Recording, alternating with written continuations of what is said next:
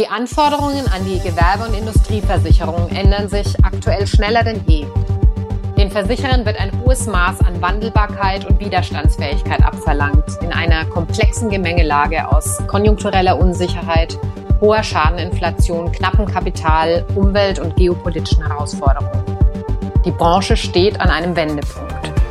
Versicherer, denen es jetzt gelingt, diese Herausforderungen zu meistern und zugleich neue Risiken abzusichern, leisten einen signifikanten Beitrag für ihre Kunden, aber auch die gesamte Wirtschaft und Gesellschaft. Das sagen Susanne Ebert, Partnerin bei McKinsey in Frankfurt, und Jonas Czynszewski, Associate Partner bei McKinsey in München. Und ich bin Julia Steckel, die Moderatorin dieser Podcast-Ausgabe.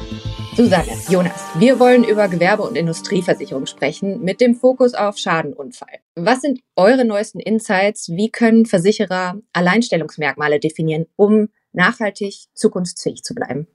Die meisten erfolgreichen Versicherer investieren aktuell erheblich in den Aufbau von Alleinstellungsmerkmalen und im Wettbewerb eben nicht nur über den Preis bestehen zu können. Wir haben eine Gruppe spezialisierter Versicherer mit klaren Alleinstellungsmerkmalen verglichen mit eher diversifizierten Konkurrenten.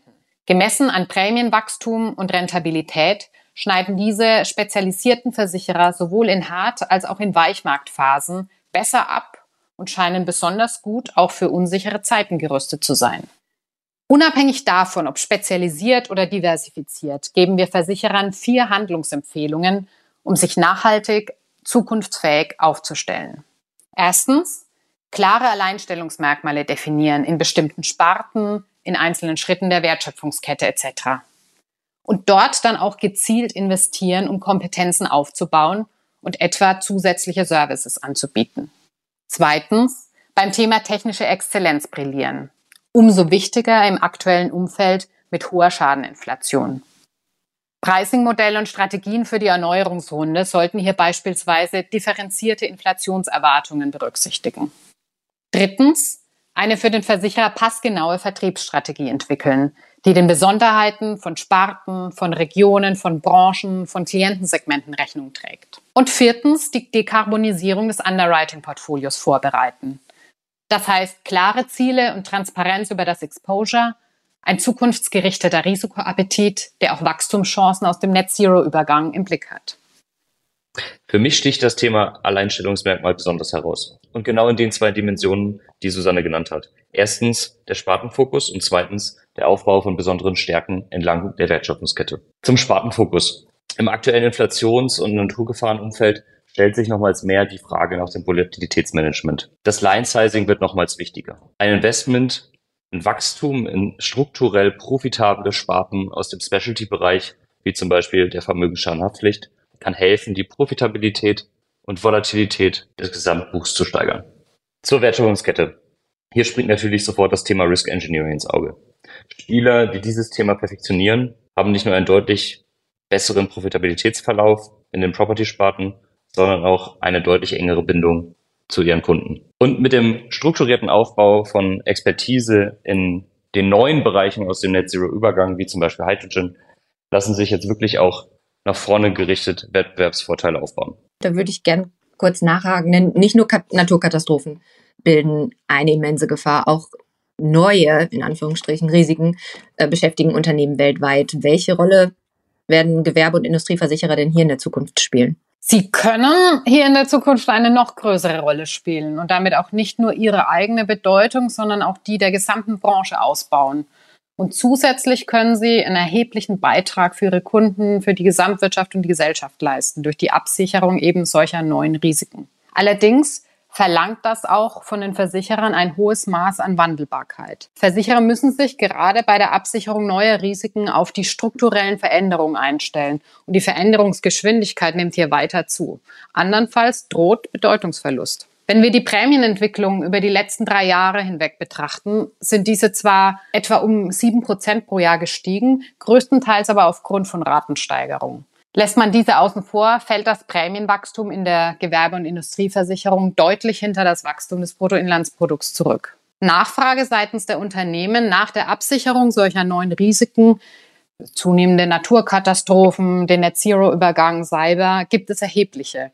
Doch die Versicherer ringen momentan noch um Lösungen, wie sie diese derzeitigen immensen Absicherungslücken schließen können. Wenn nur ein Bruchteil davon durch neue Produkte, Deckungskonzepte geschlossen werden kann, dann stellt dies eine erhebliche Wachstumschance für die Branche dar. Versicherer müssen hier natürlich mit Bedacht agieren. Das zeigt sich zum Beispiel auch klar im Bereich Clean Energy Technologien. In Europa werden bis 2030 rund 3 Billionen Euro in Cleantech Technologien investiert werden.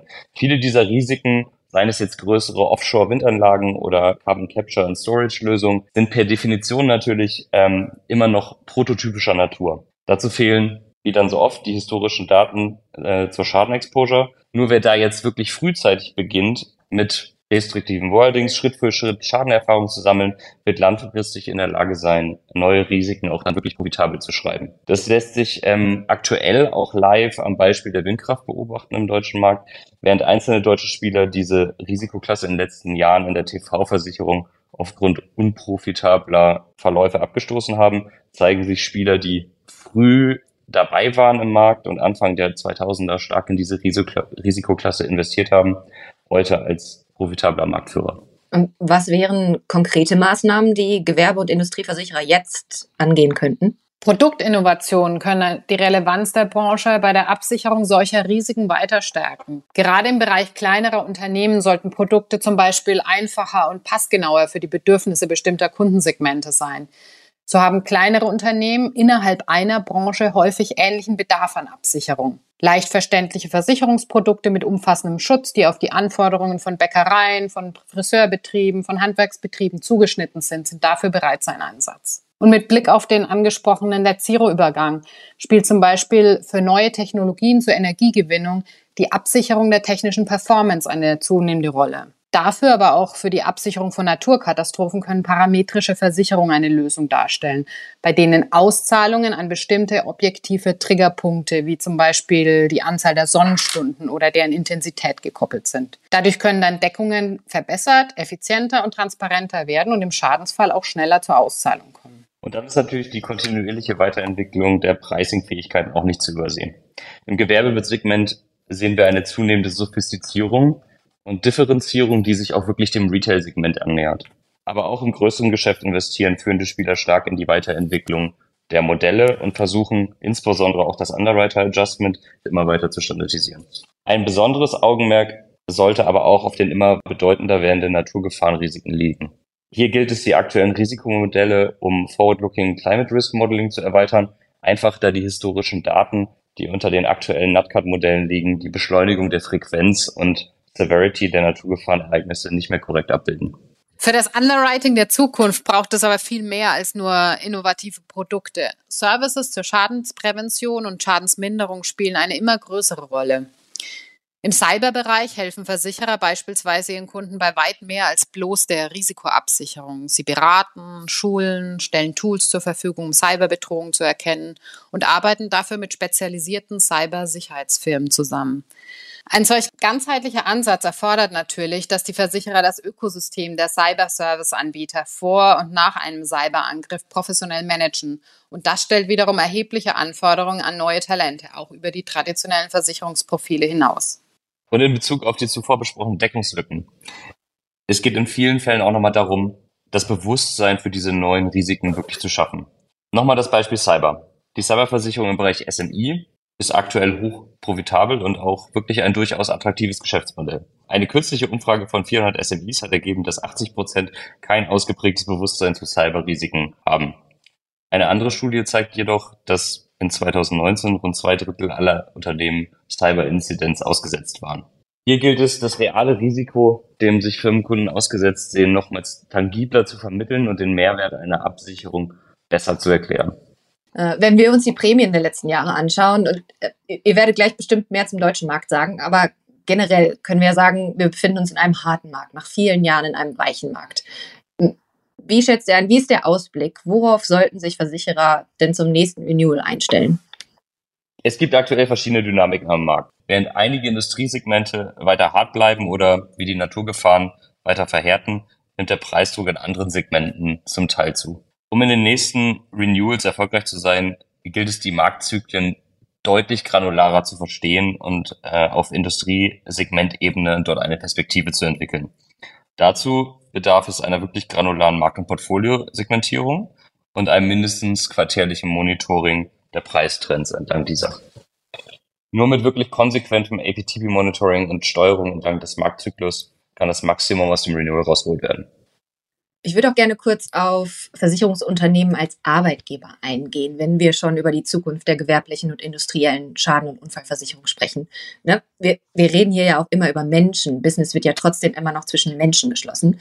Wie können Versicherer hier sicher gehen, dass sie auch hier zukunftsfähig bleiben? Genau, wenn sich Versicherer als Arbeitgeber der Zukunft positionieren wollen, ist in meinen Augen Talent- und Wissensmanagement von entscheidender Bedeutung. 2 Herausforderungen sind beispielsweise die Anpassung an neue datengetriebene Arbeitsweisen, die von Digitalisierung und Automatisierung geprägt sind und, wie auch in anderen Branchen, der demografische Wandel. Die Babyboomer-Generation geht in Rente und mit ihr Wissens- und Erfahrungsträger, die gerade in technischeren Funktionen wie Aktuariat, Underwriting, Schadenbearbeitung fehlen. Dabei geht es vor allem dann um Folgendes: Talentmanagement, um zur Schließung der Fachkräftelücke neue Talente anzuziehen, auszubilden und zu halten. Und zwar auch Talente über die traditionellen Versicherungsprofile hinaus. Wie vorhin bereits am Beispiel Cyber erwähnt, braucht es gerade auch für die Absicherung neuer Risiken Profile mit fundiertem Technologie-Know-how. Um diese Talente in einem nach wie vor kompetitiven Arbeitnehmermarkt für die Versicherungsbranche zu gewinnen, müssen Versicherer ihr Wertversprechen als attraktive Arbeitgeber schärfen. Und da gibt es einige Aspekte, die sie heranbringen könnten. Die oft globale, branchenübergreifende Ausrichtung, Arbeiten in einer Vielzahl an Rollen, Branchen und Regionen. In der Zukunft vielleicht auch zunehmend Arbeiten in funktionsübergreifenden Teams aus Underwriting, Schaden und Risk Engineering. Das sollte dann in ein attraktives New Normal Arbeitsumfeld eingebettet werden. Außerdem effektives Wissensmanagement, um vorhandenes Wissen zu bewahren und auch für Beschäftigte auch in virtuellen Arbeitswelten gut zugänglich zu machen, sowie den Wissens- und Erfahrungstransfer abzusichern, bevor Mitarbeitende altersbedingt ausscheiden. Dabei geht es dann auch um den Stellenwert von Mentoring, Coaching, Schulung neuer Tools und Fähigkeiten. Und dann eine sinnvolle Überführung von Tätigkeits- und Rollenprofilen in eine von Digitalisierung und Automatisierung geprägte Zukunft. Viele Versicherer investieren in den Ausbau von Daten und Analytics. Sie bauen Underwriting Workbenches auf, die ein datengetriebenes Underwriting ermöglichen. Dies stellt aber auch erhebliche neue Anforderungen an die Kompetenzen der Mitarbeiter und Führungskräfte. Und hier geht es dann nicht nur um rein fachliche Kompetenzen. Die Transformation der Fähigkeiten muss einhergehen mit einem kulturellen Wandel. Denn viele Underwriter und Schadenbearbeiter verlassen sich heutzutage noch auf ihre Erfahrung und auf bekannte Methoden mehr als auf neue datengetriebene Ansätze und Modelle. Das bedeutet, die Veränderung vom Underwriting als Kunst zum Underwriting als datengetriebene Wissenschaft muss von Führungskräften behutsam begleitet werden. Danke euch beiden für eure Ein- und Ausblicke. Das war schon wieder bei Tomorrow, ein McKinsey-Podcast. McKinsey ist eine weltweite Unternehmensberatung. Sie hilft Organisationen, nachhaltiges, integratives Wachstum zu erzielen.